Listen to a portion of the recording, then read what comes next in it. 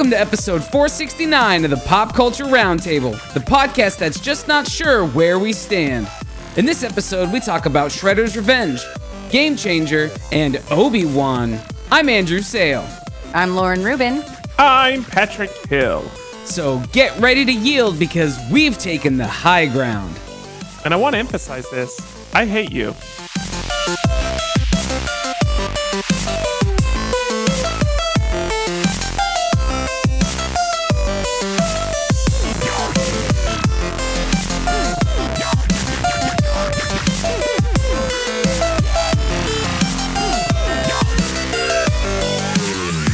We like to kick off every episode by going around the table, which is where we talk about things that are new, fun, and noteworthy about our weeks. I want to start things off by saying I am literally an hour and a half off of a week-long trip. I just got back.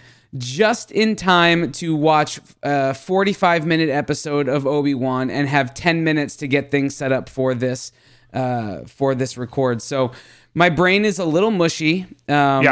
And I've been driving for the last 2 days. So, that being said, I am excited because it's been a couple of weeks since I've been here, and I have listened to the episode that you recorded, and I have lots to say at you. Sure. So anyway, that's how we're going to get things started. Lauren, why don't you kick us off for the Around the Table? Yeah, sure. This has been most fun week the entire way through. Obviously, there's been some really terrible stuff going on in America that makes it not very fun. I've spent a huge amount of time just reading the news and stuff, which is great, I guess. But I don't know. I don't want to talk too much about it because it just puts me in a bad mood and makes me depressed. So yeah, just great to think about the fact that I have less rights as I'm talking today than I did last week. So super fun stuff to talk about, Janelle Monáe summed it up very well at the BET Awards. I didn't see what she said or anything. Fuck SCOTUS. Yeah, have to agree right now. They're really just messing up all over the place, with everything. But anyway, crazy. Let's talk about fun things. Well, hang on, because you guys got to say things. I want to say I have been so torn this week. I have not talked about this with anybody, but I was at Disney. Sorry to put you on the spot. No, it's fine. I was at Disney, and when all of this stuff was happening, and I was doing my absolute best to parse those things out, but there were these really heavy moments.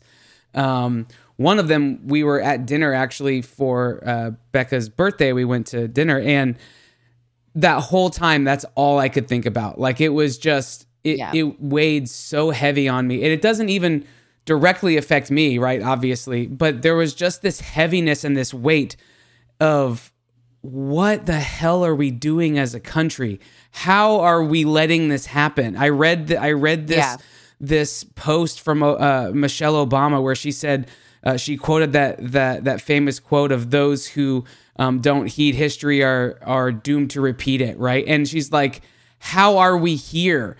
And you think that the people that are the top end of government would be paying attention to this stuff, and it's just really frustrating. It's absolutely mind-boggling, and I've gone to bed several times this week hoping that I would wake up and it wasn't, and it hadn't actually happened, because it's so absolutely sad. And I saw some friends post about this, essentially doing a victory lap because of this thing. And I'm like, you are the reason why people do not like Christianity. It has nothing to do with Jesus. It has everything to do with your small-minded bullshit. And it's been just this tearing of my insides of wanting to just have a magical, fun, amazing time at Disney, and then also the reality of what's happening in the world outside of that. And realizing I needed this so badly because this is just such absolute garbage. And it's been a really polarizing week for a lot of reasons. But anyway, we can move on from that. This show is not about that. This show is an escape from some of that. So what else happened to you this week? In a more positive light, I was excited because Umbrella Academy came out this week. That was fun. I did launch my new poster for season 2. If you want to check it out, it's on my Etsy and everything now. And I actually made my first TikTok. So I'm actually doing it. If you guys want to follow me on TikTok, I'm making an effort to do that. So far, so good with my single attempt. So I'm You proud both of myself ticked for like and doing you talked. You did both ticking and I talking. did it. I did Okay. it. I feel really accomplished in a weird way. But yeah, just like trying to get started on that, whatever that will be. And then I have a lot of conventions coming up, so I've been getting ready for that basically. So I've got Denver Comic-Con coming up this weekend. So if you're in that area, come say hi.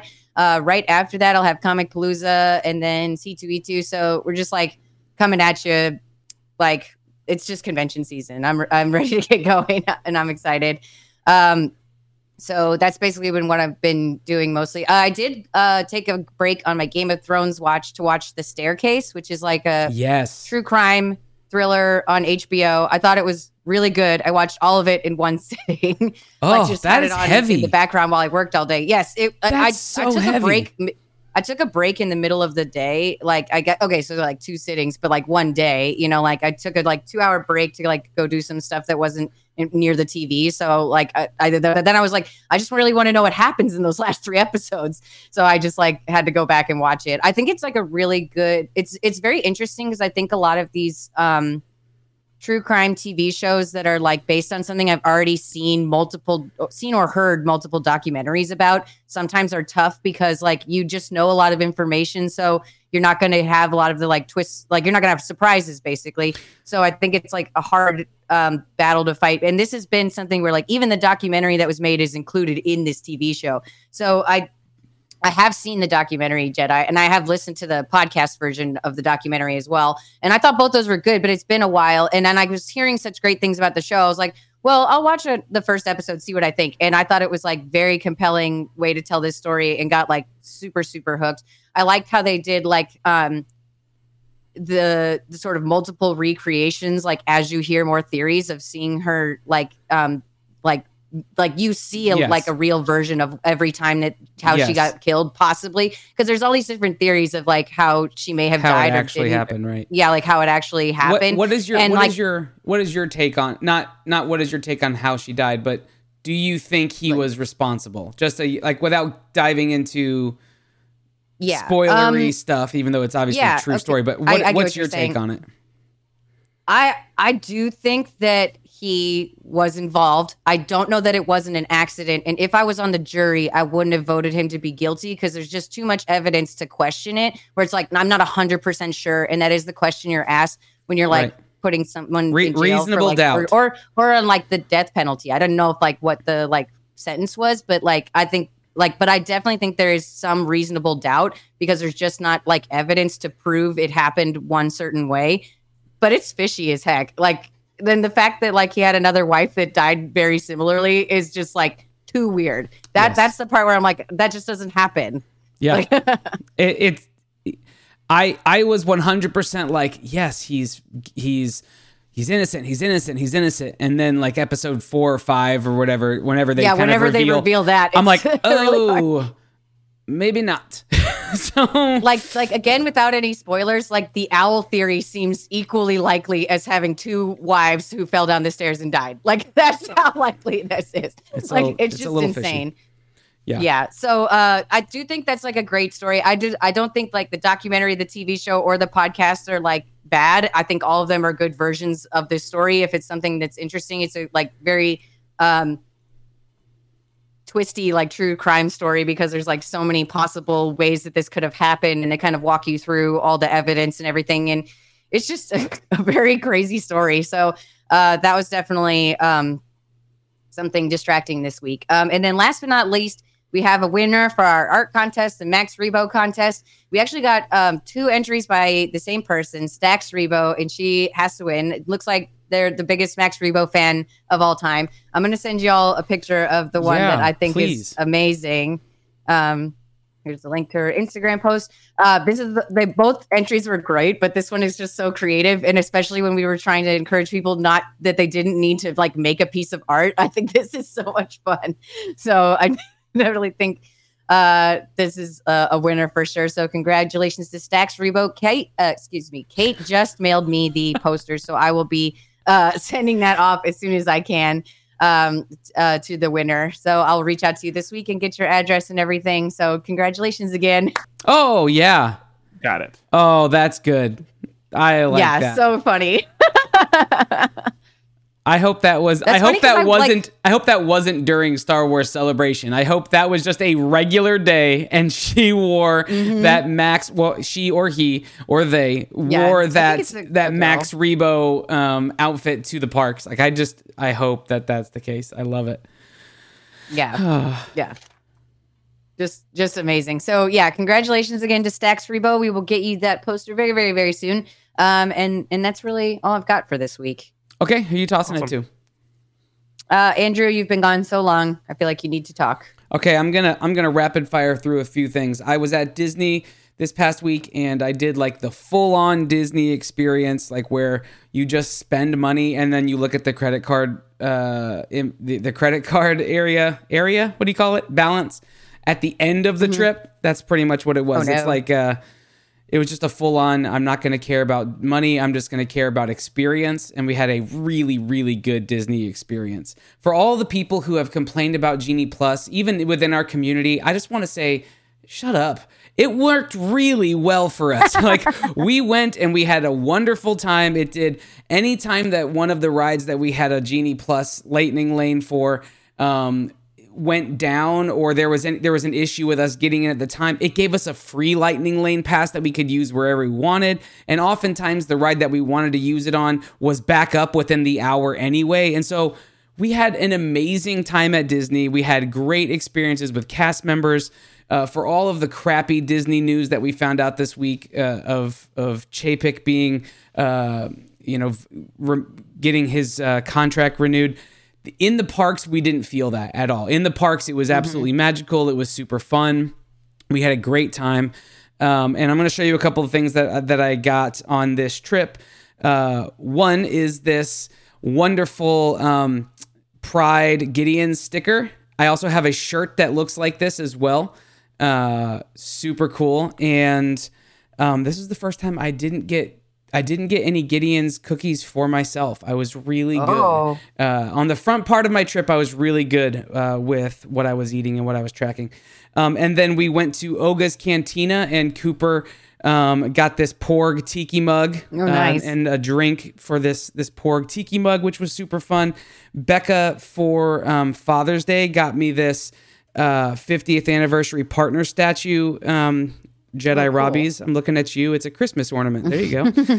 But it's That's gold. his favorite. It is. It's a gold partner statue ornament, which is super cool. It's really weighty too. Like I'm actually pretty impressed with it.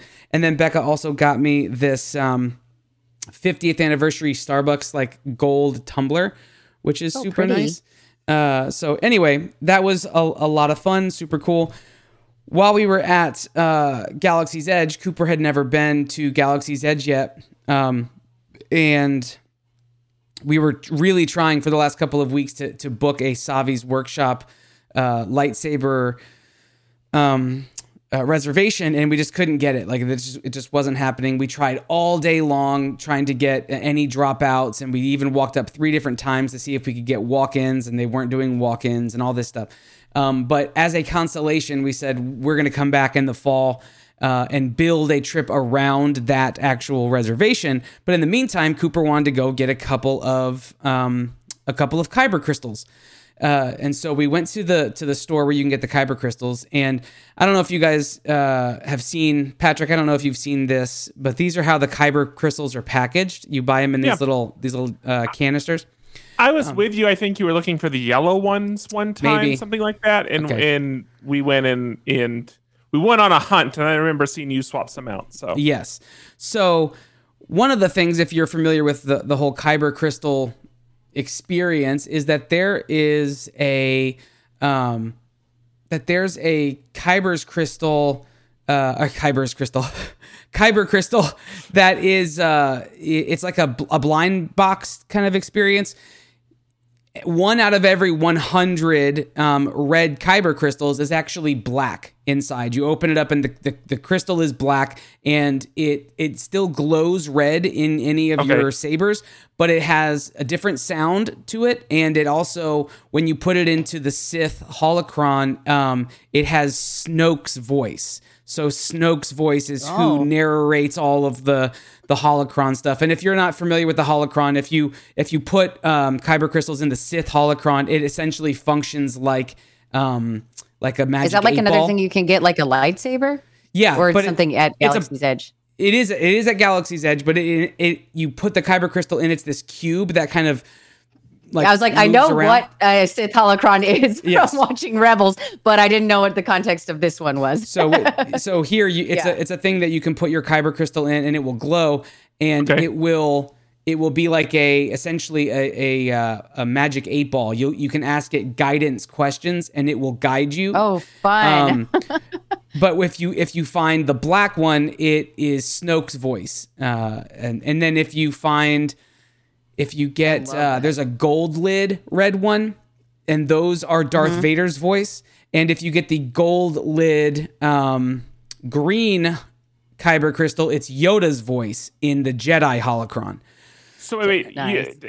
You're showing us what would almost look like a small vial. Yeah. Are these they're in a box? Like, can you not see them? Explain to me what the packaging looks like. So this is what it looks like on the wall. They're essentially in these little almost like test tube holders, and there's just a wall of them, and so they're just stuck down inside of all these in these acrylic holders. And the right side is all Sith, the left side is all Jedi. The Sith are all red. You can't see the caps on them. You mentioned gold caps. You can see the gold. Okay. You can see the gold. Like, instead of this being silver on the top and bottom, it's gold on the top and bottom. Plus, the image is a little bit different. It's red just like this, but instead of just like filler like graphics, it's got Darth Vader's head in a monoline drawing, and then Yoda's on the green one. But perfect. You can tell what color you're getting, because each canister is colored, right? But so Cooper got this one, and we got on the Skyliners to head over to Epcot. And when we did, he opened it up, and lo and behold, black kyber crystal, ladies and gentlemen. Nice. So super awesome. He was very excited about that. And so there are people, you can go onto like YouTube and see people who go on hunts, and they'll buy 10 or 15 of these and open each one of them to try to get a black kyber crystal, and open all 15 and not have any. They're all how much do they cost, by the way? They're $15. I think they're $14.99. So that's not a cheap thing if you're on a hunt for one, but buying one and lucking out, pretty awesome. Yeah, this one on eBay right here has 34 people watching it. The current bid is $202. It has 23 bids. Yeah. That's very cool. So that was a really nice what do they call it when you don't win something? It's your surprise? No, it's your consolation prize. It's a fantastic consolation prize. Yeah. Constipation prize. Is buying one and pulling a black kyber crystal. So we are very that's really awesome about Good that. Good job, Coop. He could have a new Xbox next week if he wants. Yeah, I'm not going to tell him that. So as far as he knows, it's the same amount. But we are going to go back in the fall.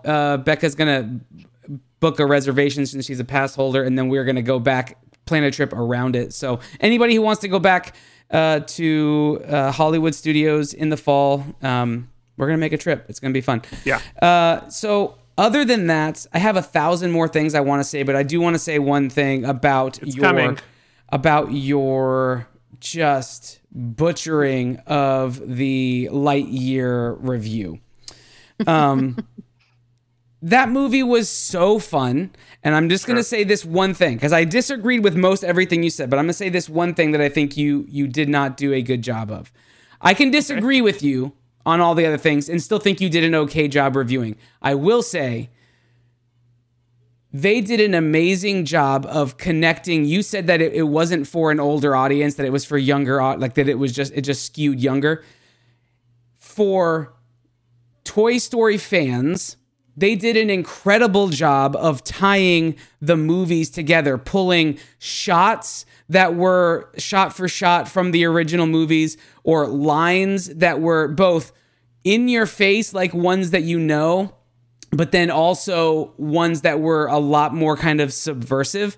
They pulled those in really well. They weaved it all together, and they told a story that I think could be placed at the end of Toy Story, like they did. They did it after the 4 movies.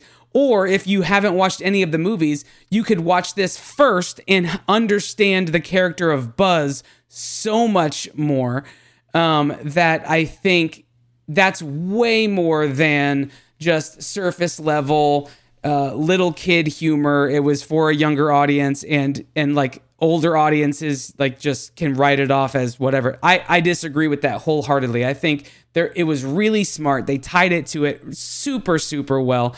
And on top of that, it was absolutely beautiful. So that's my 2 cents on that. I agree, but I agree with you, but I think you're saying that these two things are mutually exclusive. I think they did a great job of tying it into the franchise and the story, and putting in Easter eggs and all those types of things.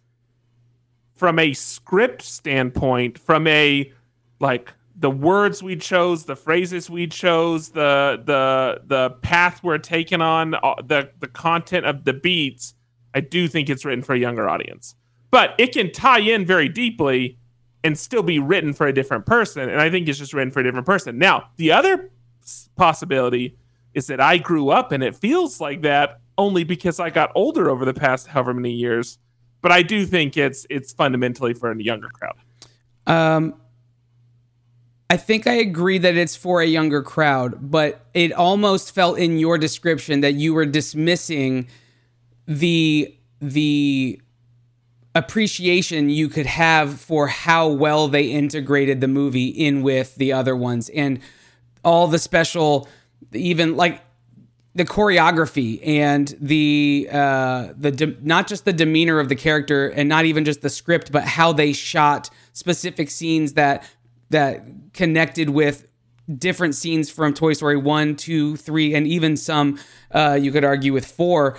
I think that it felt dismissive from the lens of it being a creative and really well done movie. It almost felt like you were saying like it was too simple. And I don't agree that it was simple. I think they did something really hard and made it look simple, I think. But they did something really hard, which was make you continue to care or want to learn more about this character that you feel like you've known for years. But it's over 20 years, right? Like, didn't the first Toy Story come out over 20 years ago? Who knows? Yeah, I think like 1999. It's impossible to say. So 20, yeah. So that was my only beef, was it felt dismissive, Okay. and so I just wanted to point out from the lens of somebody who saw a different perspective from the movie. I loved it. It's not my favorite Toy Story movies. I think Toy Story 4 is my favorite, and then that is a very unpopular opinion. But I think it was really good. It's like the first one. The other issue that I had was good. you rated the movie on a 100 scale, and I was listening to the episode with Cooper, and he goes, "Well, why wouldn't he just say something out of 10?" And I said, "I don't know, Cooper, because we literally number everything out of a 10-point scale. I don't know why he's going rogue on I was this." distracted watching a Warzone tournament. There's no telling why I did half the things that I did. So anyway, It's because you weren't here, and I don't enforce the rules. I was growing up the show. Okay, like 1 to 10 is too pedestrian, so I had to make it 1 to 100. 100. 1 to 100. 100. By the way, I was running a poll while we were talking. The poll was, do you like porgs? The possible responses were yes, they're adorable, or no, they make me irrationally angry. And the yeses won. Apparently, porgs are adorable. They are adorable. They are. Seemed like porgs were not received well early in their introduction, to be honest. And I was curious how sentiment. I mean, people are also weird and hate Ewoks, so I know. I was curious to see how it evolved, but they're batting 100% or 1,000% inside our 10%, if that's easier for everybody, inside of our community. I wonder. I like a Porg. I wonder if you were to look back on Ewoks, because I've done this. I've looked back on Ewoks. I grew up with a fondness towards Ewoks, thinking they were super cute. I always remembered them as being like koala faced. But if you go back and look at them, they're pretty gross. Like they have like scary, terrifying black eyes. They want to eat your heroes. Like they eat human beings. Got pug and they straight noses. up like they kill so many stormtroopers. They are vicious. Yeah. Don't underestimate Ewoks, but I do think that they're still kind of cute. I agree, though. They're also terrifying. I remember them as being cuddly. Yeah. And when I watch it, no. Like I've seen people do like fan art of them, and I think like, oh, they have butchered the likeness. And then I go back and look, I'm like, no, they nailed it, and that's sad because they're not what I remember them being. It's also the weird lips, like yeah, like I can't. They have like human lips stuck onto a like otherwise with animal face. with a pug nose, right? It's like all the problems with black Sonic. eyes, like it's all the problems with the digital Sonic. It's ugly Sonic, yeah. Before they fixed him, so somewhere in that line in that lineage.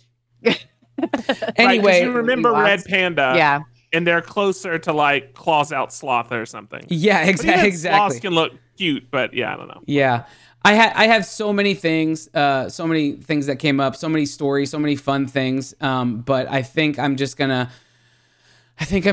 tell them as time goes on. Like there's so many experiences and fun things that we did at Disney that it would just take so much time to recap everybody on. But I will say we had 3 really full, fun days. And Cooper's new favorite ride is whatever it's called. Rise of the Resistance. Yeah. Sorry, you said that. Rise of the Resistance, and it was. I mean, I don't blame him. It continues to amaze me. Yeah, I've ridden it several times now, and it continues to amaze me. It's an absolutely incredible experience. And I had a really good experience on Remy's, like on the Ratatouille adventure this time around, and it was super fun too. So it was just a really good Disney trip. That one hasn't been open but for a couple years, right? Or a year maybe. A year.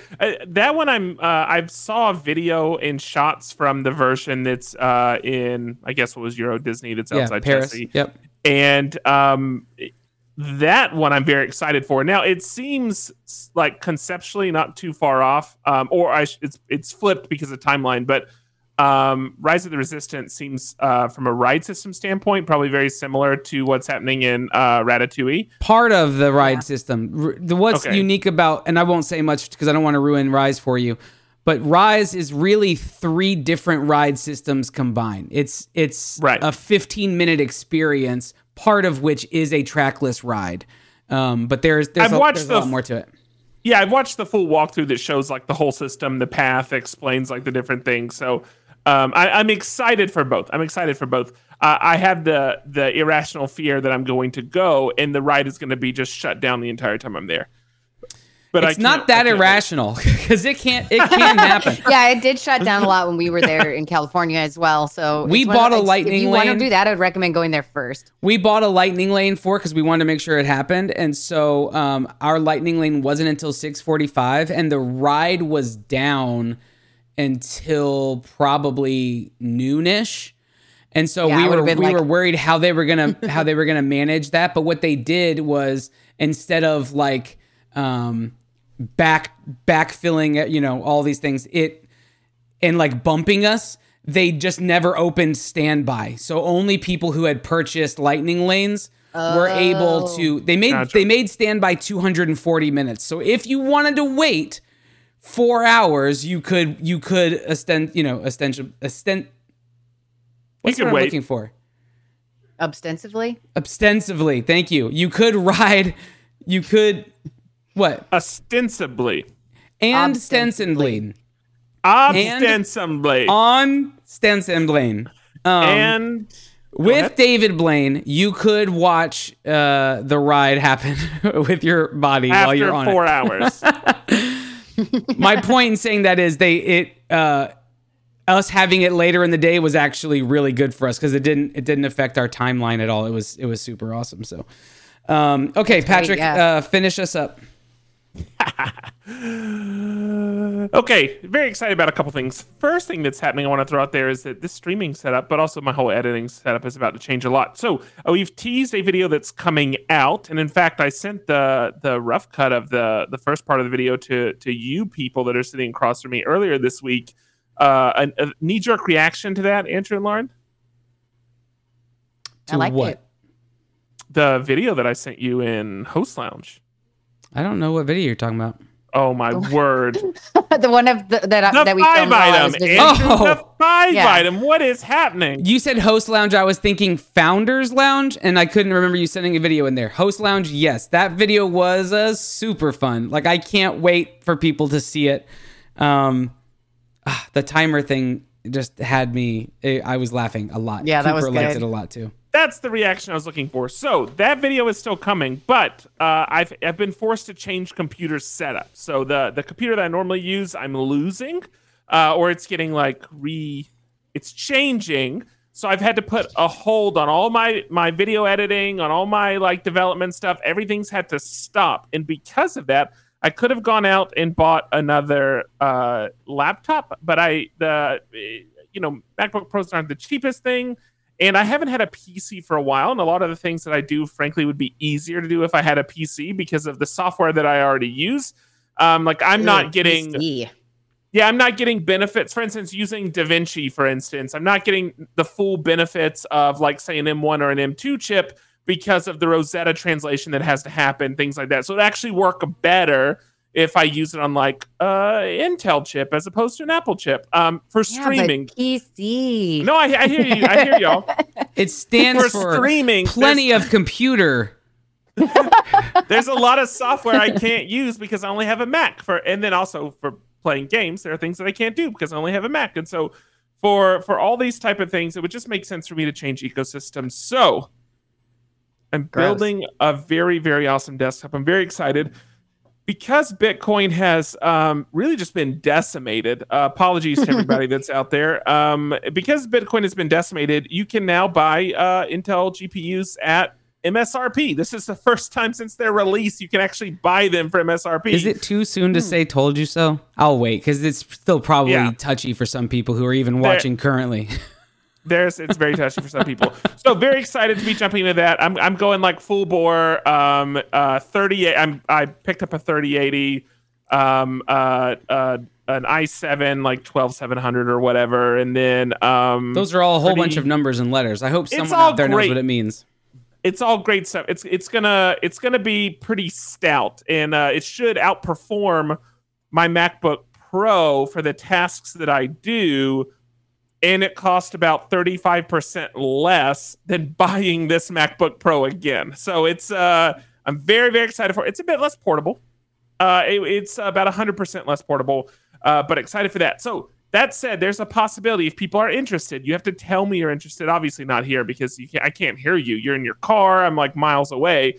But message on Slack, however you want to do it. If you're interested, I am willing to stream my PC build. But if you're not interested, I'm not going to. But in any case, that'll be back next week. And once that is built, once that's up and running, we'll finish editing and release that video. So that's the first part. Very excited about that. And also, how would you stream that? What are you going to stream? The actual? I'm plugging this cable in, and now I wait for 4 hours while this stuff goes on. Like what? No. Well, obviously, I would stream it using the setup I'm on now. Yeah. And then you would watch the build. I mean, it takes a couple hours to build for sure. Thank you for the congrats on moving. So also Steam Summer Sale is going on until July 7th. And if there are things that I need to buy being new to an ecosystem that actually supports games, please let me know so I can pick. Well, don't say them in front of Mackenzie.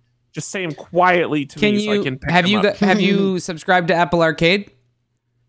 There's a bunch of games on there that you can play. Thanks. Yeah. I think it's slightly different. But very, very pumped to be building this PC. Okay, so that's the first part. Second part is the Bears. Oh, and I will say, Only Murders in the dying to Building watch the started show. back. I've seen both episodes. This just released on Monday at 11 p.m. of this week, or at least 11 p.m. Central. You need to not say a whole lot because I'm not going to say anything about it other than they've made some risky casting choices that so far have left me kind of meh on what's going on. Amber Heard. Wait, Amber Heard of her. We'll see. Like from I'm interested enough in the story, the whodunit. I still love the main characters. It's been a bit of a rocky start the first 2 episodes. I'm gonna need something to happen. I need something to happen. But Only Murders in the Building is back. We love that show. We talked about it a lot last season. Hopefully season 2 can live up to season 1. The Bear. This is the last thing that's new, and that I have not only binged this week, but I've already restarted it. And this is a new show. I really want to watch this show. I know. It's primarily featuring Jeremy Allen White, who's in Shameless. And the other person that is a real standout in the show is it's the person that plays Richie. His name is Eben Moss Backrack, probably. Baccarat? Baccarat. We'll just go with that. Now so it's about a family, and there are 2. It's this, imagine like a whole family, an extended family, but there are 2 brothers. Both of them cook. One of them cooked at a Chicago shaved beef sandwich shop. Just to clarify, shaved and then beef. I was telling this story earlier this week to someone, and they thought I said shaved beef, which is completely different. It's a shaved beef sandwich shop, and the other brother cooks for he studied at the French Laundry. He cooks at places like Alinea and things like that. It's or Noma, just the cream of the crop in terms of fine French dining. So very, very different scale on the spectrum. And, it's like the Voltaggio brothers for any Top Chef fans out there. Yeah. And then one of the brothers, the brother that works at the sandwich shop, actually commits suicide. And he leaves the sandwich shop to his other brother, and the other brother leaves the high-end French cooking lifestyle to come run this sandwich shop, and inherits a whole host of problems while he's also grieving with the fact that his brother just committed suicide. As you can tell, there are some heavy themes in the show. So if any of those are too much for you, or then absolutely stay away from it, because they do confront these things. It's not just something that's mentioned in passing and then they move on. I mean, these are things they confront. And as much as the main character, Carmy, is also nicknamed the Bear he's also wrestling is the coming to terms with him and his brother's relationship and what happened to his brother. I mean, that's the really big thing. And so the very first shot of the first episode is a big call to that. And so going back through and now rewatching it and getting to see these shots that I didn't understand how meaningful they were in the scope of the whole show has been great. In terms of how it represents life working in a kitchen, it's about as close as you're going to get. I have a couple of, this won't surprise you, subreddits that I follow. One of them is Kitchen Confidential, which is specifically about people that work in kitchens. And I've been following the threads of them talking about the show versus real life experience. And other than some small things, like if you're going to go outside or if you're going to leave the kitchen, you always take off your apron. Like you would never walk out and have a smoke break with your apron on. Other than some small things like that, it's apparently insanely accurate. And even based on my limited knowledge of it, it's been very, very cool to see these little hints or the phrasing that's used and things like that. And it's not explained. It just happens in passing. And if you understand it, then you understand it. And if you don't, then it's just something that happened and you move on. There is a chef that's involved, Matty Matheson. And if you want to go check him out, he has a YouTube channel that he cooks a lot of dishes. I think his latest dish is steak frites, but it's fun to watch him. He's a character, but he's in the show.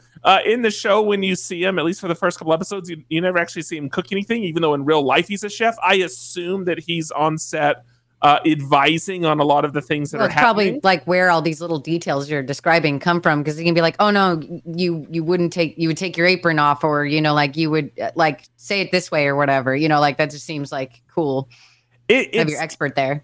Yeah, there's some really, really awesome stuff too. Like there was one small one where he checked the temperature on something, and he doesn't use a thermometer. He just pulls out a metal needle and touches it to his lip. You know, there's like little passive things like that happen that other, like you'll see other professional chefs do, but if you haven't seen it before, you'd kind of be like, why the F did he just do that? You know. Anyway. Very, very cool. Very, very fun to watch. It was a bit confusing at first from a cinematography standpoint. It feels more like Winning Time or The Deuce. It feels very much in that vein. It's very grainy, a lot of really fast cuts, extreme close-ups. The music is like 70s, maybe like late 70s soundtrack. It's a bit bombastic. So I thought it was a retro show. When it came on, it felt very... I definitely couldn't tell from the preview, yeah. Yeah, it felt very like, cooking is stylish and retro storytelling is stylish, and we're going to mash those together. It felt like the algorithm won, and this is what it spit out, which made me suspicious for the show, almost not wanting to enjoy it because it felt too perfect. It turns out it's set in modern day. They immediately go on to... They reference QAnon in episode 1. So it's for sure set in modern day, but it doesn't feel like that. It felt very retro. Well, that's assuming that QAnon hasn't always been here, like the Illuminati. They also mention other things that makes you feel better. So I actually, the first 15 minutes, I thought I was watching a show set in the 70s, and then it turns out it's set in modern time. Also, the first episode is fully a drama, and I think the first episode, in terms of maybe like enjoyment, is the weakest of the whole bunch. It's necessary, like you need the first episode, but there's very little comedy in the first episode. By the time you get to episode 4 and episode 5, it's not that it's more of a comedy, but it's firmly a dark comedy at that point. And of course, the characters well enough that they start like really pulling out these embellishments that are just fun. So the show lightens up in some respect because the show gets funnier as it goes. But the other part of that is it also starts confronting the theme of suicide more head on as it goes farther as well. So you get much like bigger emotional swings the deeper in the show you get. All that said, great show. I mean, absolutely worth a watch. I 100% recommend the show. Yeah, go ahead, Lauren. I watched Shameless like all the way through, and that's what I know that main actor from, Jeremy Allen White. I think this is White, he's like incredible in that show. So literally just like him being in a new show Shameless? And being Lip. Oh, I love him. Yeah, and so like just because of that, I was like, I don't care what this show is about. I don't care at all. Because of him, I want to watch it. Like him being the main character is enough for me to want to watch it. The bonus of it having like a cooking thing, which I also like, sounds excellent. Like and Shameless kind of has similar vibes where they will talk about really serious and heavy issues, but then also make jokes about it. Like so it seems like kind which of is in the honestly same... what we do. And like that feels relatable to me. Like to joke about the death of our parents on the same heel of us having an honest conversation about some really heavy stuff. Like that sounds relatable to me. Yeah. I'm definitely excited to watch this show. It's on my list. I think like after I finish Umbrella Academy, I'll do that one. If I was sitting here right now and if I think of what's currently playing, it would be the one I would recommend first. I would recommend jumping into this before I would even start Only Murders in the Building. And it's also fresh and new and exciting. Unless you're going back to revisit something you might have missed, like a Severance or something, then this is for sure the show I jump into. Great show. The other thing, I don't think this is spoilery. I think it's good to know. I have no idea what the future holds for this show. Certainly, there's always more story to tell, but they structured the season in such a way that it could have a one-season arc and end, and it would be fine. So you're not going to get to the end of the season, and then if the show doesn't get renewed, if it doesn't go anywhere, I don't think you're going to have that frustrating moment of, but we never know what happened to such and such. So they dropped the whole season at one time, or the whole season's out right now. You can watch the whole thing. They dropped the entire thing. It's also a bit interesting because some of the episodes are an hour long, but like episode 7 is 20 minutes long. So there's this big range in episodes. And episode 7 is it's not a I'm sorry, what do you call the episodes that it's like the fly episode from Breaking Bad? The bottle episode. But okay, so it's not necessarily a bottle episode, but it's really just this this one service. So you're watching 20 minutes of almost one scene. Would you say it's a bottle service? It's a bottle service, Like and they have like canning, sabers, maybe? and they're doing the champagne. It's With a just saber? Exactly. That episode's very stylized. So it's funny because episode 1, it's really ultra stylized for the first half. As the episode goes on, it becomes much straighter. You'll see the number of cuts goes down and the number of like weird frame shots goes down. It smooths out. It stays pretty smooth and less bombastic for the next couple episodes. But episode 7 was just, hey, we've got all this bottled up creativity. Let's throw it all back in. And so it's this 20-minute moment. And Mackenzie said it was her favorite episode of the whole series was episode 7. So I'm super excited to check this one out. That's all a very hard sell for the Bear. Don't give up after the first episode. It's the quote unquote slowest and most dramatic. These characters are amazing. You will love them. They're frankly far too real. I will say your recommendation of Winning Time, right? Your description and your whatever. I fell in love with that show. That show was stylistically and content-wise, like the writing was fantastic, the acting was spectacular, and stylistically was, I think, my favorite thing that I've watched in a long time. And you relayed this show to that, so I will give it a go because I 100%, I had no desire to watch Winning Time, watched it, and couldn't stop watching it. I think I finished it before you, didn't I? Yes, I think you and Gabe both finished it before yeah, I did. we like Love that. He and I I finished it, and I needed to talk to you guys about it, and you were like only I never watched it at all, 3 episodes in, like you never finished, and then Gabe hadn't finished. I said, Gabe, I need you to watch it tonight so that we can talk about it. And so he texted me immediately and was like, okay, I'm done, let's talk. And so if this is anything like that, then I'm on board with this show, and I love Lip, so I'm in. Yeah. I'm in for that. Very, very, very quick 20 seconds. Simplecast, or I'm sorry, the podcast. Simplecast is our host. That's the reason I said that. Hot Seat interviews are coming out on audio now and video. The next one, Lenny Terenzi, drops on Thursday, Friday. There we go. Thursday, Friday. So if you want to see, there's already 3 others out. Bob Ewing is out, and Jason Craig is out. Who knows? There's other ones out. You should. You Dan Draws Words. Dan Drawn Words. Yes. Dan Draws Words he is such a swell gentleman. I don't want to be pedantic, but I think it's Dan Drawn with an N. Dan Drawn Words. It's Dan's Drawn's Words. Dam's Drawn's Words. But those are out. Drawn Words. That dear guy. Lenny Terenzi's is dropping later this week. It's also dropping on YouTube, so you can watch video or you can watch audio, whichever you prefer. Make sure you check those out. More coming next week. And of course, that other video, 5-item fine art that we keep teasing is going to come out hopefully by end of next week as well. I can't wait for that one. That one's it's going to be so much fun. Oh my word. Yeah. Okay, well, if I'm that's excited it, to see like the first 5 minutes of the contest like on tape. Yeah. If that's we didn't even use tape, so I'll be excited to see that as well. You know what I mean. We have it on old film. We have to project it and then digitize it. All right.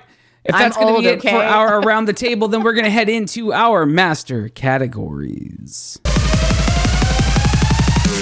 Every week we talk about the dice we rolled the week before. That's what gives us our categories. We pick our topics based on those categories. And I just want to thank Sir Dr. Reed for rolling some fantastic stuff for me. So thank you for sitting in for me last week whilst I was away, and for giving me something good to chat about. Actually, I'm going to start because I can. So I got Art and Past is what I got. And a beautiful segue into something I want to talk about. It deals with this idea. So 1989. Everyone just travel back in time with me. Patrick, you were born, right? I was 2. It depends on what month in 1989, but I was 2. Okay, you were roughly 2 years old. But amongst the glitz and the glamour of the late 80s was this very popular video game known only as Teenage Mutant Ninja Turtles, the arcade game. And now I don't know if you have ever played this game. Patrick, have you ever played this? I actually got to play last weekend. Perfect. This is going to be perfect for this. It is possible I played it at a CC's Pizza in... Pizza Hut.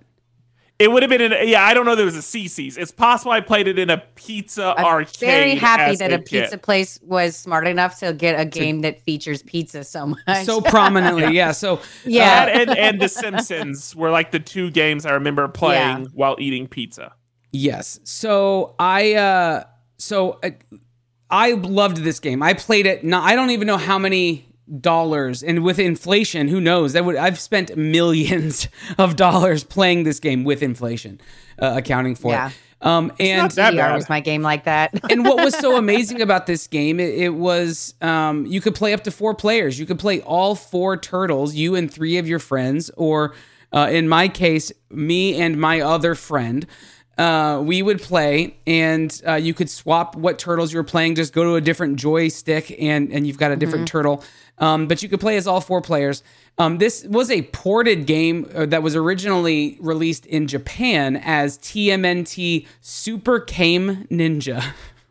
I don't know. Probably pronounced Kame, but it's I would hope so. Kame.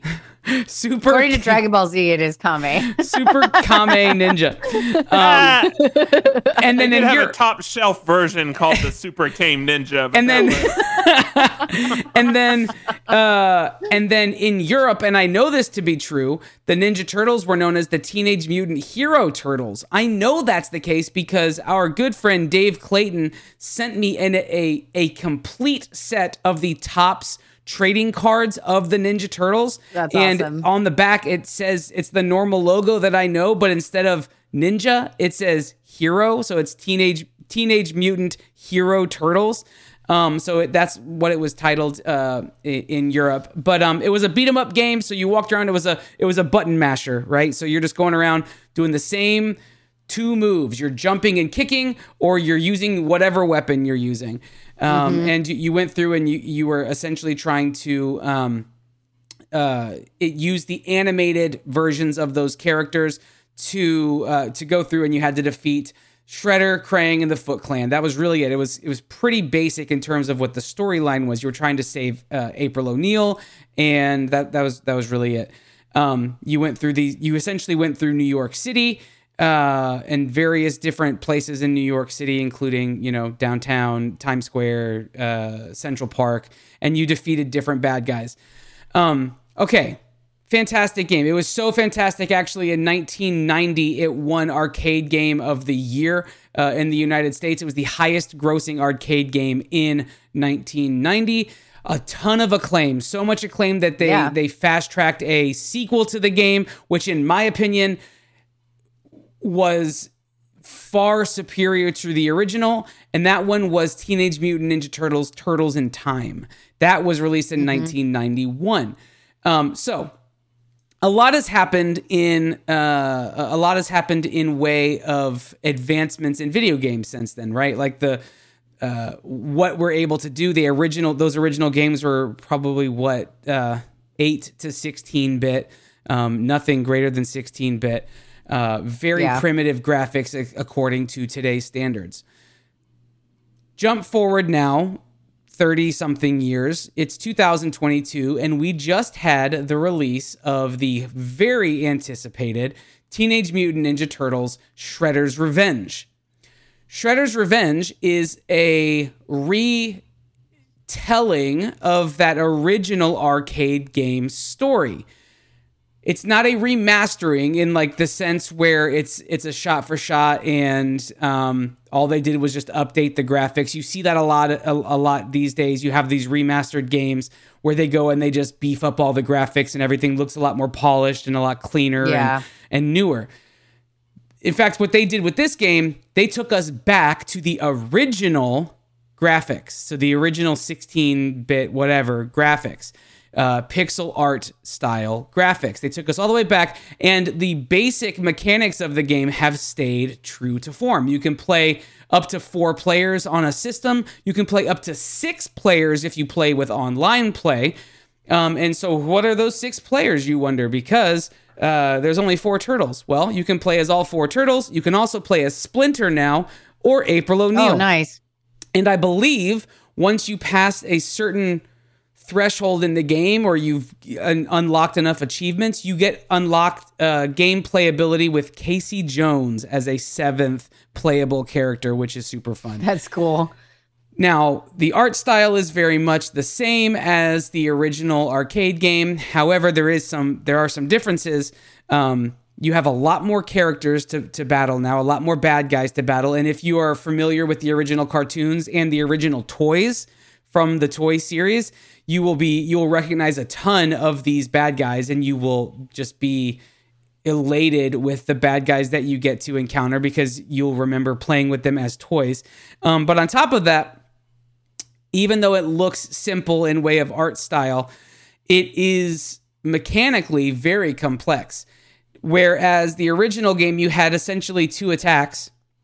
Mm-hmm. This game, each character has their own set of combos and their own set of special attacks that you can build up and you can use, and you can work together with turtles to high five. Like if one character is running really low in health and another character has more health, you can high five that character and share some of your health with them. Which is what? super cool. And if you go up to certain bad guys and you attack them at the same time, your turtles can go back to back and crush them between their shells, which is a super cool co-op ability. I feel like they've done that in the movies too. So they have, yeah, kind of fun, yeah. They have, and then they have also worked in. I think there's 22 move combinations. Between all 6 of the characters, jump, besides just kick, jump and like basically punch or like use weapon. Exactly. Yeah. So there's lots of different combinations you can do. You can roll away to avoid getting hit. You can walk up and throw them if you're familiar with Turtles in Time. You can grab the foot or the bad guy and you can throw them at the screen. You can do all these different combinations. However, it is at its core the original arcade game back from 1989. It brings back so many nostalgic hits on top of the fact, not just visually, but in terms of how difficult the game is. It's actually decently difficult, especially when you get into the, there's 3 different modes that you can play. If you don't play it on like easy mode, it just gets harder, exponentially harder to beat them. And if you remember the original arcade game, it was really hard. If you didn't have several dollars of quarters, you weren't going to make it all the way through. And so I haven't quite beaten it yet. I was playing it at the beginning of our trip, playing it with Cooper, and then when we got to Disney, I stopped playing for now. But you ultimately end up going to the Technodrome, and you've got the game this time. They're building Krang's robo body over the course of.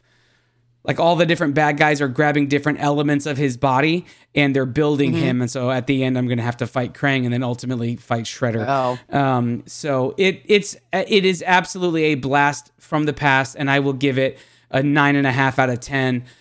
In terms of nostalgia, the visual and the complexity, it's not a throwaway. It's not just like, it's not a cheap redo. They put a lot of care and energy and thought into this game.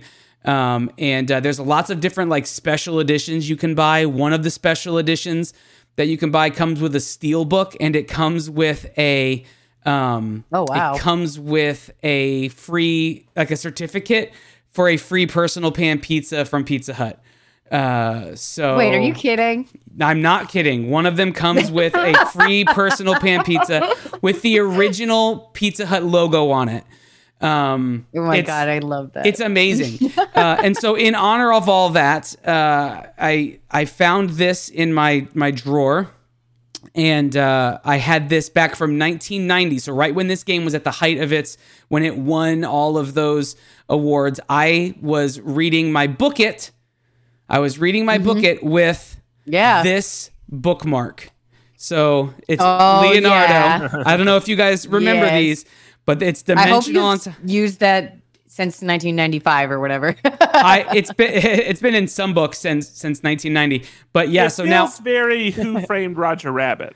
yeah, It feels very That's like awesome. he got ran Oh, over. because it's flat. yeah. Yeah, exactly. So for those of you who are listening and not watching the Twitch stream, I have a Leonardo bookmark where it's dimensional. So the top part of him, it's like he's pulling himself out of a sewer, and it's a 3-dimensional like figure, and then the bottom part of him is flat. So that it slides down into the book, and it looks like Leonardo is trying to climb his way out of your book. But It's this fun. is 1990. Yeah, I think that's what cool. that's what the copyright is stamped in on the back. And so I thought it was a perfect time to bring this guy out and tell you about that. So check out Shredder's Revenge if you're a Teenage Mutant Ninja Turtle fan. It's on all the platforms. It's on Steam, Patrick, so you can pick it up on there. It's on the Switch. It's on. Do you think my all the computer will different- run it? Maybe not, because your computer's gonna be too advanced to run even like the lowest bit rate that it can play is probably like 1,000 happen. bits, right? Something like Yeah. that. So, but anyway, check it out. It's such a fun game. I give it a 9.5 out of 10, or yes, as Patrick would have said last week, 95 out of 100. So, Love it. Patrick, Like why it. don't you talk to us about a little bit of things that you're talking about? Yeah, Kreider, by the way, shared the Teenage Mutant Ninja Turtles Shredder's Revenge Classic Edition on Switch, and it shows the personal pan pizza certificate and everything in there. It looks awesome. Is that the one that comes Oh, with the man, VH? that's- Yeah, it I comes love with that it it in a looks like an VHS old box. VHS tape. Yes. Yeah. And he shared that from limitedrungames.com. So I don't know who actually is releasing it, but the whole website it's like a toned down Pit Viper, but I super dig it. Okay. Lauren, can you put the link to that he just posted in our show notes, because people, you might want to Yeah. pick up this version of it. I got the digital download so that I could get it the day that it came out. Like I had pre-ordered it. But if I was smart, I may have waited for this, because it comes with stickers of all the characters, like 8-bit looking stickers, and the steel book, and then like you said, the personal pan pizza. So yeah, that super version's cool. rad. By the way, really I did cool. look up CC's Pizza was started in the mid 80s and was already franchising by 1988. So it is So it could have been possible CC's. that it was a CC's. I feel like the fact that this comes with the Pizza Hut coupon, though, does lead me to believe that they were in more Pizza Huts. Well, Pizza Hut was the pizza. in the in it or whatever. film or whatever.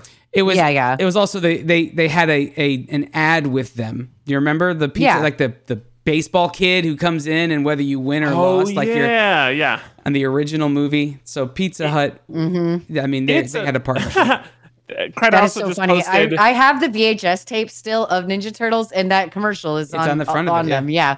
have a $200 version. Yeah, I need to find just reels of old commercials so they can like unlock parts of my mind. I'm imagining that one day You I'll can be watch at, my VHS tapes. The ones in front of Yeah. the Disney movies are always just make me laugh, because I'm like, I remember this like so well. when I inevitably end up in like a nursing home and I can't remember anything. Someone needs to play me old VHS commercials, and then I'll just like that'll be the thing It'll all come back to Yep. you. But I okay, don't know if we'll still be friends 4 years from now. that's true. Love it. if I make it 4 more years, that's. I remember just thinking, like, man, if I can just make it through the last season of Game of Thrones, then I can die. And then you remember realized having you those wouldn't die thoughts, happy, yeah. and so you had to hold out for another. Yeah, and so now I'm just holding on for something. Okay, this is Game Changer, and this is actually a College Humor production, and I know that College Humor is something that's probably not the tip of your tongue in terms of cool hip media nowadays. College Humor was. I thought they died.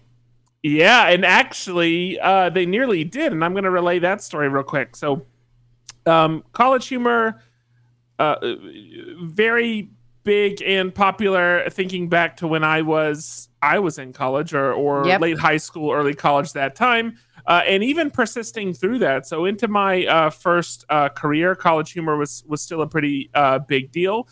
But as they were building up the site, and this isn't only College Humor, but this is some of the other properties that they own. But as they were building up the business, what they realized is that initially everything was housed on the College Humor website, and they were selling ads through the website. Everything was in that place, but they saw that their videos on Facebook performed really, really well. So what happened with College Humor is because videos posted to Facebook would get so many more views than videos on their site, they slowly started moving their content fully over to Facebook, with the idea that if we drive up traffic enough, then we'll be able to obviously monetize that content. And even if we monetize that content at a lower rate, we'll still make more money than if we keep everything on our own platform. And so they started producing more content. They started hiring more people. They were ramping up, pushing everything over to Facebook. They had this very successful thing that was running that they ultimately kind of dismantled to focus fully on Facebook. And then this, for those that remember, is when the news came out that Facebook was actually manipulating, could be very strong, but probably accurate. Facebook's numbers were inflated. How much were they inflated? Their view counts were estimated to be inflated anywhere from 200 to 900%. Wow. And there's different reasons why. I mean, this was huge news. I think this also went to court. I mean, it was a really big deal. I think Facebook had to answer for this. And some things I heard at the time were developer error and related to bugs. Other things that I heard were, or that they reported, was that it's due to how they track the views. So like YouTube, for instance, let's say that at the time you had to watch a video for 30 seconds to count as a view. Well, with Facebook, if it just popped up in your feed and was an autoplay video, they would count it as a view, even if you were just scrolling past it and not even stopping to look at it. So it's probably some combination, or it could have been fully malicious. And unfortunately, that's fully a possibility that it was malicious. But it was some combination of bug, maliciousness, and just poor metrics that anyway ended up leading to them finding out that they weren't actually getting all these views. And so because of that, they ended up having to lay off most of their staff. It was initially reported they were laying off their entire staff and liquidating the company. It turns out they did keep like a skeleton crew on, but ultimately ended up laying off still a lot of the staff. And so that's the reason that even I was under the impression that College Humor no longer existed, because I remember when all of this happened and I thought they fully shut the doors. Turns out they never fully closed the doors, but they did shrink back a lot when this happened. Side note on that, just maybe, it's a good reminder to all of us that work in metric-driven industries to add a layer of reasoning on top of your layers of numbers. So because I do think there's a level of this that could have been avoided had there been a bit more critical thinking going on, other than let's chase the largest number. But that can be a conversation for another time. Okay, so all of that said, College Humor turns out still does exist, and they are creating content. And a lot of this content that they're creating is for, I believe, what's their other service, which is Dropout TV. But you can still view this content on YouTube. They'll post teasers, they'll even post some full episodes. And then ultimately they go back and they promote Dropout TV. I have not checked out Dropout TV. Could be great. I have no idea. But I will say I'm enjoying the content enough that I very well may check out Dropout TV. So the two things I'm going to draw your attention to, the primary one is Game Changer. So what Game Changer is it's a game show. Sorry, yes? No, like music started playing when I was trying to look up what you were telling us about. So I'm sorry. Yep, no worries. Hold on. I don't think we heard that. Oh, okay. I thought it was something you guys could probably hear. So I heard you say the word Atari. That's what I heard. Atari? Yep. So Game Changers is a game show that doesn't have any rules, or at least the people watching the game show don't know what the rules are. So when the game starts, and it's set on this retro, I don't know if it would be 60s or 70s, this retro thick line rounded late 60s. Yeah. Yeah, set. And and it has a host, and the host will just start asking questions to each person, in the panel, each contestant. There's typically 3 to 4 contestants, and he'll ask a question. The person, not knowing what the goal of the game is, will answer, and they might get it right, they might get it wrong, but over the course of the game, they figure out what the game is. So they all start not knowing, and over the course of the game, once they figure out what elicits a right answer, then they understand what they're actually trying to accomplish. And then by the time they figure out what they're trying to accomplish, the game is just getting more and more ridiculous. So they keep adding additional layers onto it. So it's always just getting like a bit wilder. Ultimately, there is a winner and loser, but as if it matters, and with a game in a format like this, they do use people from the College Humor staff, and they rotate in and out. So once you kind of meet the common cast of characters, then it's fun to see how they will purposely pick people who have strengths within specific games. Yeah. And how that plays out. So one example is there's no reason to give an example, because what I'm realizing now is they only have, I believe, 3 episodes of this on YouTube right now. Yes. So how about I don't tell you what they are? You can watch them. The episodes are not terribly long. They're about 30 minutes or like 27 minutes. They're kind of typical show length. But if you enjoy them, then they have a whole season of this on Dropout TV that you can actually go watch. And again, they do have the full 3 full episodes on YouTube. I'm very, very impressed with the show, and it's not. The production is good enough. I mean, it's for things that are made for YouTube. I mean, it rivals most of the top content. But it's the people. The people are very captivating. Yes. They're very funny. They all have very good chemistry, and you get the sense that it just feels like they've been doing this for decades. It feels very well developed, and something that you couldn't get with someone that you just barely know. You get the sense that you're hanging out with people that have been lifelong friends, and I don't even know that they all are. Right. But that's the sense that it gives off. It feels like it honestly, it feels like you are there. Like it feels like you're playing with friends, right? And you're trying to figure it out while they're figuring it out. They are on TikTok as well. You can follow, and they'll do highlights of different shows on TikTok. And I find myself many nights laying in bed late at night just watching their TikTok and watching their like clips from different things. They're so funny. Like they're incredibly quick-witted. I would love to see the same crew of people, including the host, do a new version of Whose Line Is It Anyway?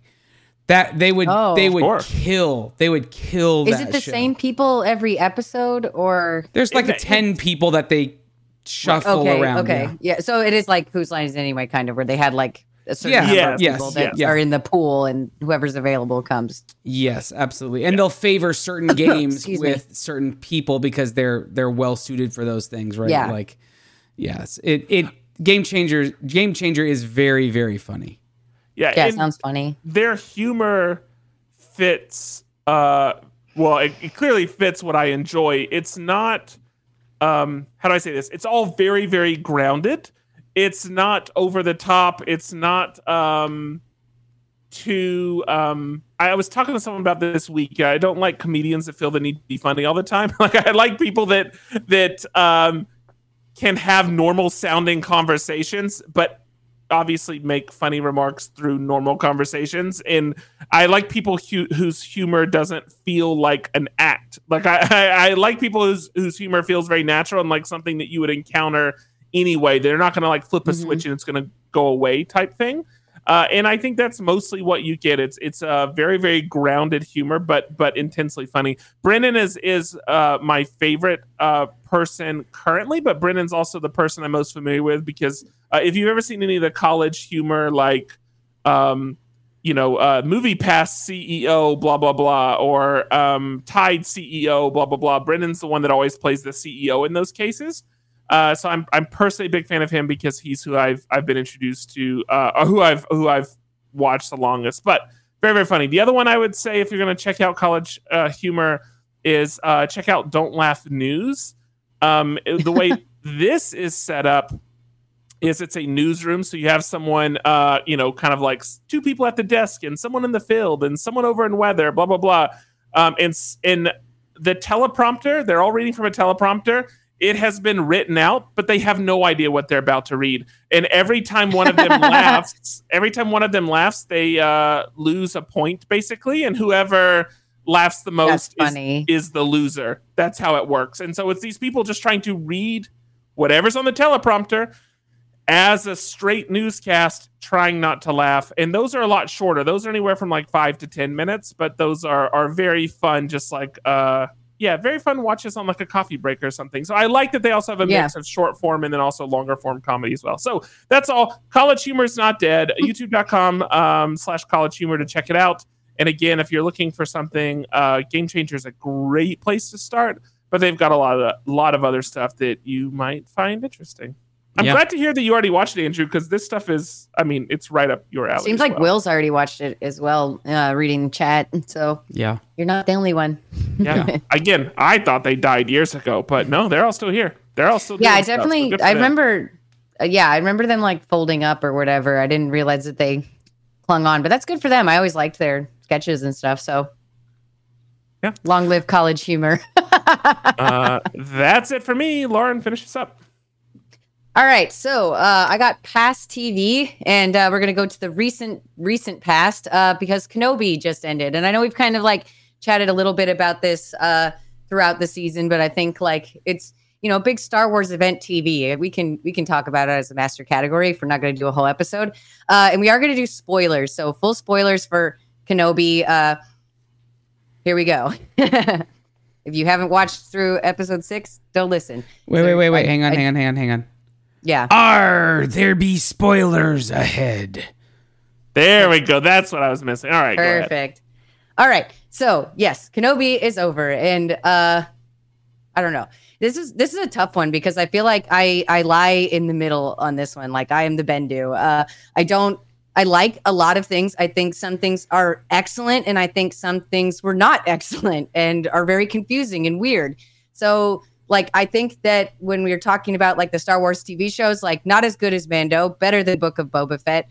I have mixed feelings about seeing a season 2 for sure, and we can kind of get to that when we maybe get to the end of this talk and, like, what might season 2 be about and stuff like that. But I think this was a tough fight for them. I think that given the limitations of, like, how stuck they were with the story and what they decided to go after, like, that so much, like, you definitely could have broken canon really easily by having like these big of characters all together. And like, I think sometimes they came pretty close to breaking canon, like every week on Twitter, is what everyone was talking about. And I waited until the end to kind of make a final decision because I'm like, well, I haven't seen where this is going. And like, they're leaving cliffhangers and stuff. So like, I don't want to say that like, there's no way that this can work out, but like, I did definitely like, feel more than once like the writers and stuff were constrained by the limitations of trying to fit this into the story canon, not break anything, but still tell this meaningful story with so many of the main characters.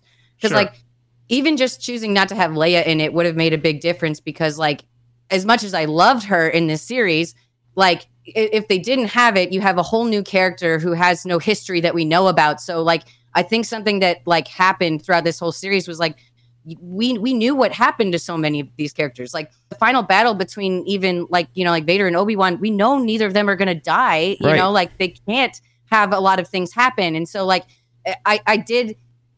And we've seen like other fights with Vader and stuff, like if you've watched Rebels, but like it was different how that ended in a way than I think this ended where it didn't feel as baffling.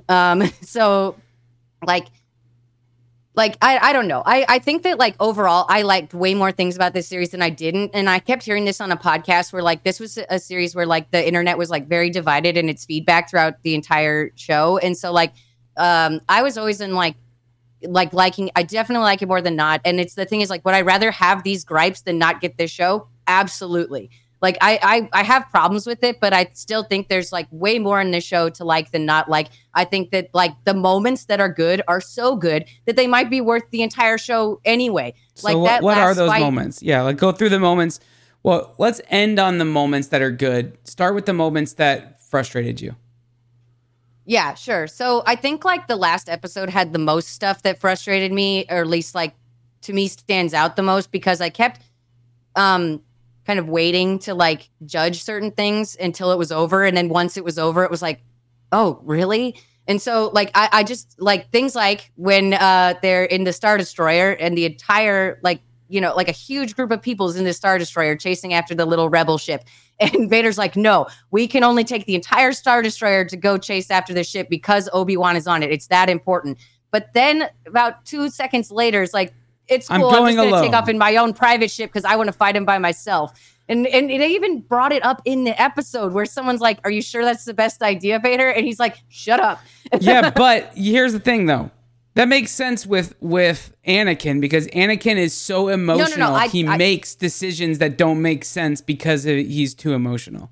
I do agree that that's like what they're getting at. However, that ship should be equipped with dozens of TIE fighters. You couldn't have sent like a few to chase after that ship. Yeah. Even if they're not going to take that ship down, just follow them, find out where they go. Like it just seemed like a big boo-boo on the Empire's part. And it also, that ship was able to turn on a dime. That thing was going after that ship, and it was like, oh, just go. I'm like, wow, that's a really big ship. I don't know that it can turn that quickly. Yeah.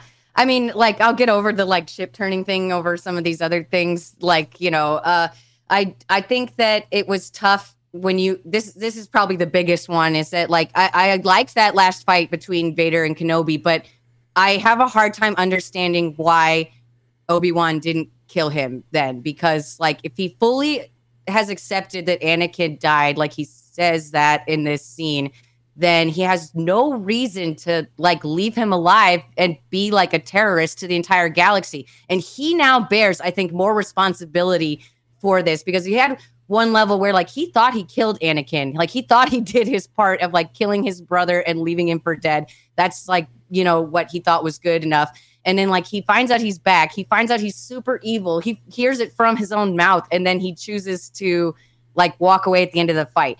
And if you've seen Rebels and you've seen that version of the Vader fight, like Ahsoka leaves because something happens where she is not able to finish that fight.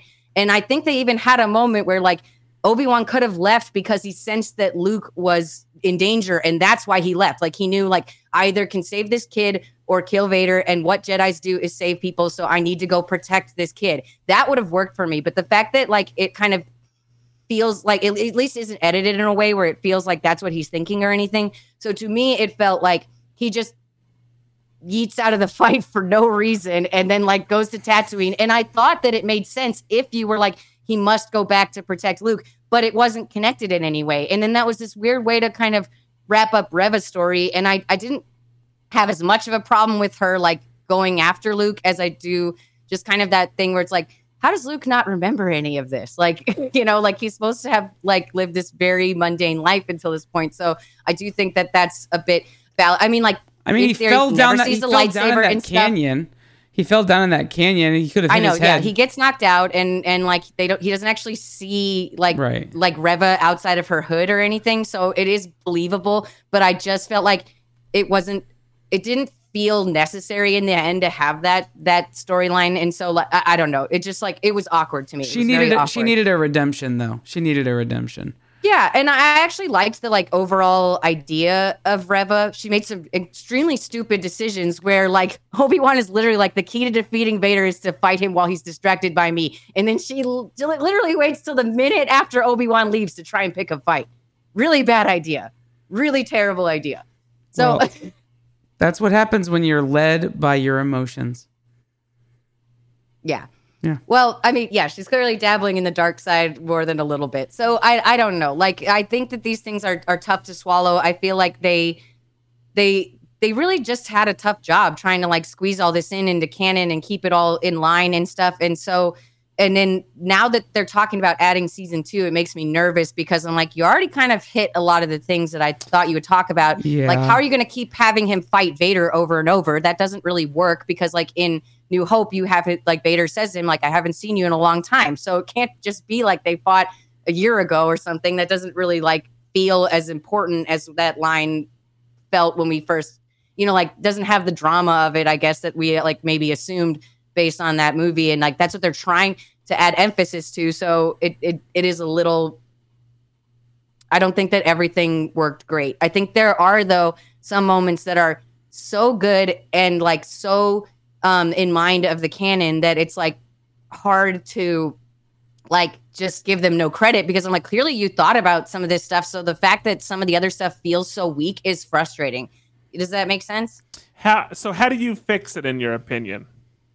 I think it definitely could have stayed as a movie. I think that would have cut out a lot of the chaff. And then also like you would have had less time to like predict that Reva was going to make that like switch over, between sides more than once and stuff. So I think that could have worked better. I just don't, I also feel like this needed to be more limited than they're clearly going to make it. Like the fact that they're having a season 2 kind of is a red flag for me, like, and was as soon as that came up, because I'm like, you're really reading between the lines to get to this story anyway.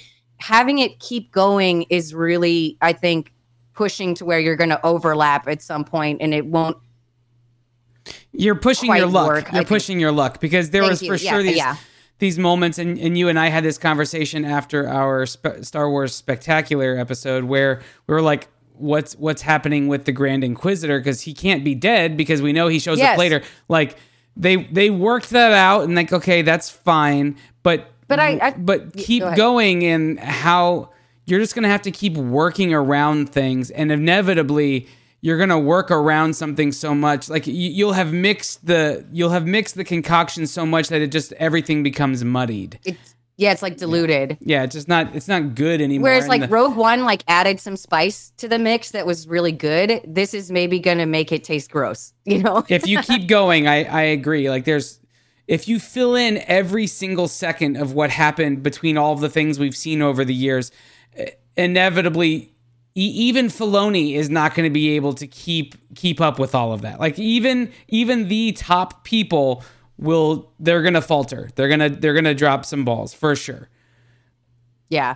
And so like I think that like I can see some things where like obviously they didn't touch any of the Qui-Gon stuff. I think that's like super rich to like dive into for season 2, but like other than that, I don't actually know what they would do. I guess like, you could have him like it does make more sense in the fact that like he now knows like that Vader is running around, that he is Anakin, and then like that he chooses to just like let all, and like all the stuff with the Inquisitors, like that he just chooses to like chill in the desert and let all this happen feels weird to me. Like, I don't know. It doesn't feel like he's very noble or like, I don't know. Like I definitely had a different impression of like why, like I definitely thought like he had a quest or whatever. That's why he was hiding in the desert and like actually helping Luke. But then as much as I cried when he's like, do you want to meet Luke?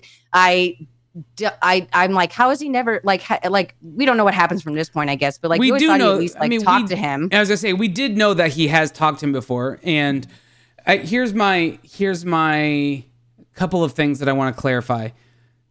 Are we to assume that Tashi, is that his name, Tashi? Oh, like Tashi Station, that guy? Like I'm going to Tashi's for some power converters, like that. Yeah. Right. Are we to assume that that's who that was? Yes, that was what I've. That's Tashi, like the walrus-looking guy. Okay, cool. I believe so, or at least that's his shop, or like he works at Tashi Station or whatever. Yeah, I think. I kept waiting for someone to walk in and go, "Hey, Tashi, I need a bubba dubba dubba." They didn't do that. So I was like, oh. Well, no, I was actually. I was gonna say I was station by the time that Luke is there. I was channeling Watto when I did that. Hey, I like the theory now that the walrus guy just works there, and Watto actually does own Tashi Station. Like he made it big with the money that Qui-Gon gave him for the pod racer and stuff. Speaking of Qui-Gon, welcome back to the franchise, everybody. He made it. Yeah, Force Ghost, baby. And that wig was terrible. It was even the like blue filter didn't hide it. It was a bad wig. But the return of Qui-Gon, CGI moments throughout this whole series where it's like, what? Did all your money go to Ewan McGregor? Like, yeah, all of their money went to the 1/4 Hayden Christensen's face. Like that's all of it went to that one piece that we got to see finally. I will go back and use that as a segue to talk about things that I really liked, and like that fight, and specifically like all the things that happen when the helmet is cracked open, like every line that he says, the things they were doing with the lighting, this thing and the voice, like, the crackling, the voice and the breathing in and out of James Earl Jones and Hayden Christensen's voice, like that meshing was really nice. Yeah, like, and like when they choose to do it and stuff was like really emotional. I think it was like freaking brilliant. Like I love that like Obi-Wan like attacks him so viciously, like beating him with the hilt of the lightsaber, like smash his breather. And then he's like, the Darth Vader that we know that is the scariest dude ever. Like that sound just turns into the most pathetic thing you've ever heard. Well, and it's just incredible. Empathize. Like, you become empathetic to that character, realizing like, this thing right here, as powerful of a force being as he is, and as evil as he is, right? Like all of these things, yes, you have to concede that's true. At the end of the day, this respirator on his chest is all that's keeping him alive. Like, he is a withered he's just and like beaten a torso man. and like like he has like no like he's barely alive like without the suit. And exactly. So it is like. Yeah, so and like, and obviously, like Obi-Wan has. Yeah, it was very grounding and like recentering of like, oh yeah, at the end of the day, this is a he's still a kid in this there. This is a weak, like, a weak, almost dead person inside of a suit that feels very menacing. I'm sitting right here. But stuff like that fight, like the calls back to the Twilight of the Apprentice fight and things like that shows me that they care on this level that makes it hard to swallow some of the other decisions that aren't as thoughtful, where it's like even just the lighting in that fight is meaningful. Like that's insane. Like they really just that was the moment that this series needed to build to. And like, other than the very last 10 seconds, very into it. Like, love that stuff. I think in the end, I loved all the stuff with Leia. I think like it was really fun to spend more time with her as a younger character, especially because we have spent a lot of time with Luke, I think, by comparison to Leia. So to like have more time with her is super cool. And like there are comics about like her when she's younger. And so like I can totally see them dipping into that kind of thing now. And that could be fun. I think like I loved the like little moment with the clone trooper that we got to see. I mean, it'll be I was another thing that's like interesting that they set up is like that whole like library of like frozen Jedi people that's on the like Inquisitor's base. And I feel like that could be a big plot point for season 2, maybe, is like trying to help some of those people if they're even alive and show or us recoverable. And show us who some of those people are. Like actually do something with that like the that only like that theory I've heard really around that I like, and there wasn't a payoff.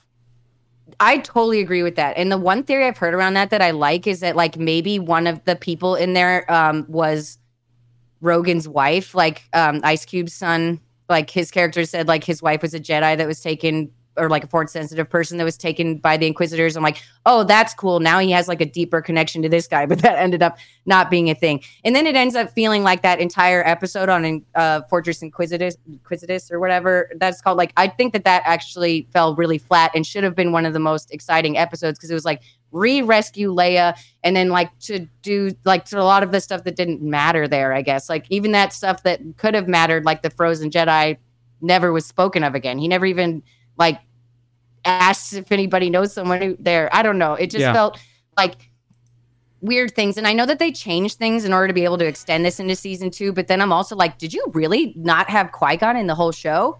Was that the plan all along? I don't believe that. Like, what do you mean? To like, I have a hard time thinking that like if this had just been like one season or a movie, that Qui-Gon would have only been in it at the end to just say like, oh, haha, looks like you finally learned to use the Force again. You know what I mean? He would have just been like a dumb joke at the heel of the show. He would have like inspired Obi-Wan to be able to go fight Anakin. Yeah. Like, I think that was like what I was expecting.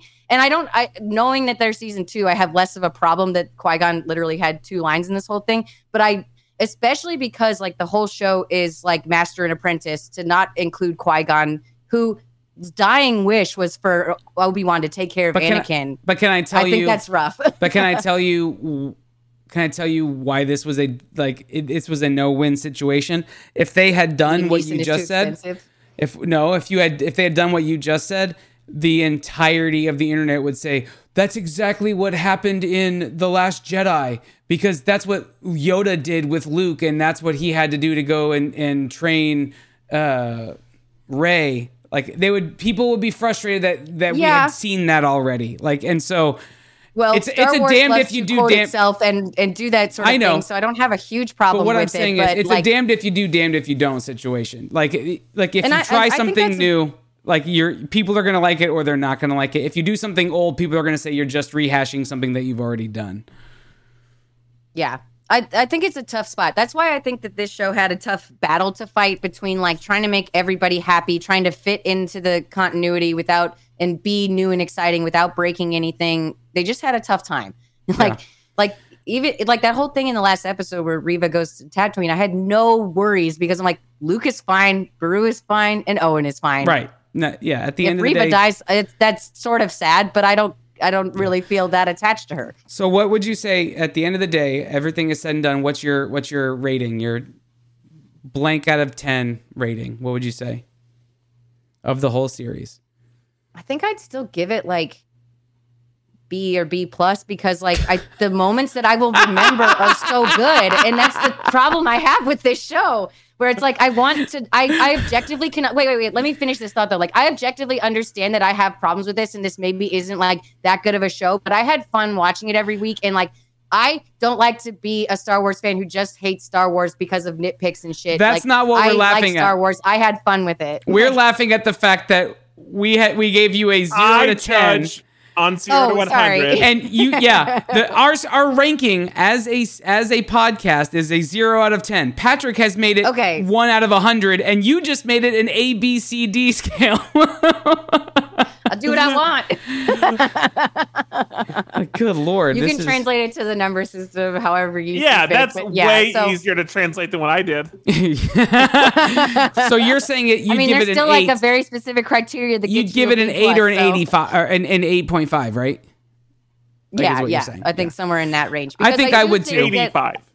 I really liked the show, and like right when we finished the end of it, I was feeling really good. It's just when you sit and think about some of this stuff a little longer, like I didn't love it as much, but I will rewatch it. I'll be there for season 2. I just like, I definitely have some mixed feelings about it overall, but like, it's fun to live in a land where we get this much Star Wars, and like I said before, I'd rather have this show and have a few problems with it than not have it at all. It's absolutely like there's some really great moments in this. Yeah. So you weren't able to give it an A for Ahsoka, but you were able to give it a B for, I assume, Benjamin Warren. You mean old Ben Kenobi? Benjamin Warren Kenobi the third, Esquire. Yeah. I guess second season will be like, who is his brother? Yeah. All right. Well, I think that ostensibly. That's the word. Ostensibly. That's it. Isn't that what I said way earlier? No, you said offensively or something. That is not what I said. You said obstetrician, and I knew it was you said reflexively. Roll the tape, Gary. Anyway, that's going to be it for our episode. Go ahead and grab your dice. We're going to roll our dice to figure out what our categories are for next week. But yeah, that's gonna be it for this. There's so much more to talk about, and the way to do that is to hop over into our Slack channel. There's stuff going on in there. There's a Disney channel where we talk about all the goings on of things at Disney. There's a TV channel in there where we talk about things like Obi-Wan or The Bear or whatever in threads where we get to talk more in depth about this stuff.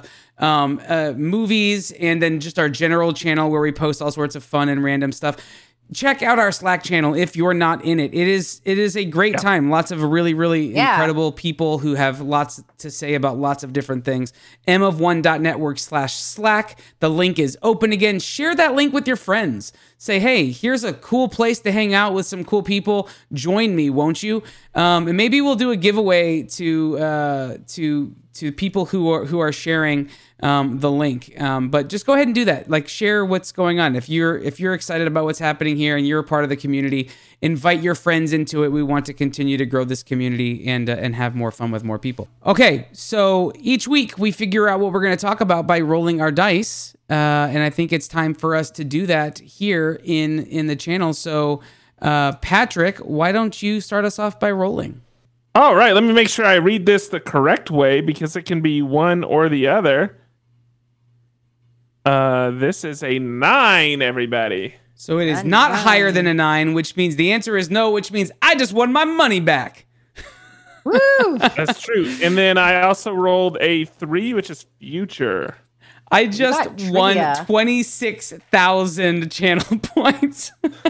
Nice. That's awesome. Great trivia, perfect. So come prepared to do some trivia next week. I will bring. I have an idea for trivia. you. I have an idea for you, Patrick, that we can talk about off air. That's fine, but we will. It won't end up on the episode, like on the full episode, but we will run actual trivia during our record next week. So if you want to participate in trivia, come ready to do that. Yes. Okay. Woo. Lauren, go ahead and roll. I got a 6. Oh, 6. Okay, that's fine. That's fine. Yeah. Yeah, TV again. Watch The Bear. Talk about it some more. I got a 1. Yeah, so pass TV. All right, I'm going to roll. I rolled a 1, which means you guys get to decide, and I rolled a 3, which means future, whatever you guys decide. Check out mof1.network to find show notes and links on all the stuff that we just talked about. And while you're at it, join the Slack channel like we just mentioned. And, follow us over on Twitch. Go to twitch.tv/mof1podcast. Follow the podcast to make sure you know when all the different episodes are going live. But on top of that, become a subscriber. It doesn't have to cost you anything if you're already a Prime member over at Amazon. Just click the subscription and use your Prime sub. Just do that every month. Doesn't cost you any money, but it throws a couple bucks our way. Helps us continue to do the things that we like to do, like this show. But I think besides that, find us on social media at mof1 podcast. And congratulations to Saxophone Ritter. Who was it that won our thing? Sax Rebo. Sax Rebo. I wasn't that far off. Stacks. Yeah. Stacks like, one on top of the other. Oh, like stack. Okay. STAX. See, I thought it was Sax Rebo, and I thought it was cooler like a... It plays like keyboard. I know. You could play that on a keyboard. Yeah. You would get on a keyboard.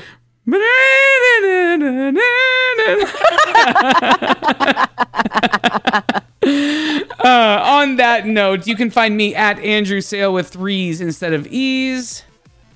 I'm at Not Cool Co everywhere. And I'm at Ostensibly. Austin-Tably. We're going to get out of this episode. If anybody's in Denver this weekend, I will be at Denver Fan Expo, so come say hello. Unless you're weird, then stay away. Yeah. If you're awesome, come hang out. If not, don't. On that note, I'm Andrew. I'm Lauren. I think you're all great. I'm Patrick. Peace out. Adios. I'm watching Warzone. I'm watching Warzone. Who's winning?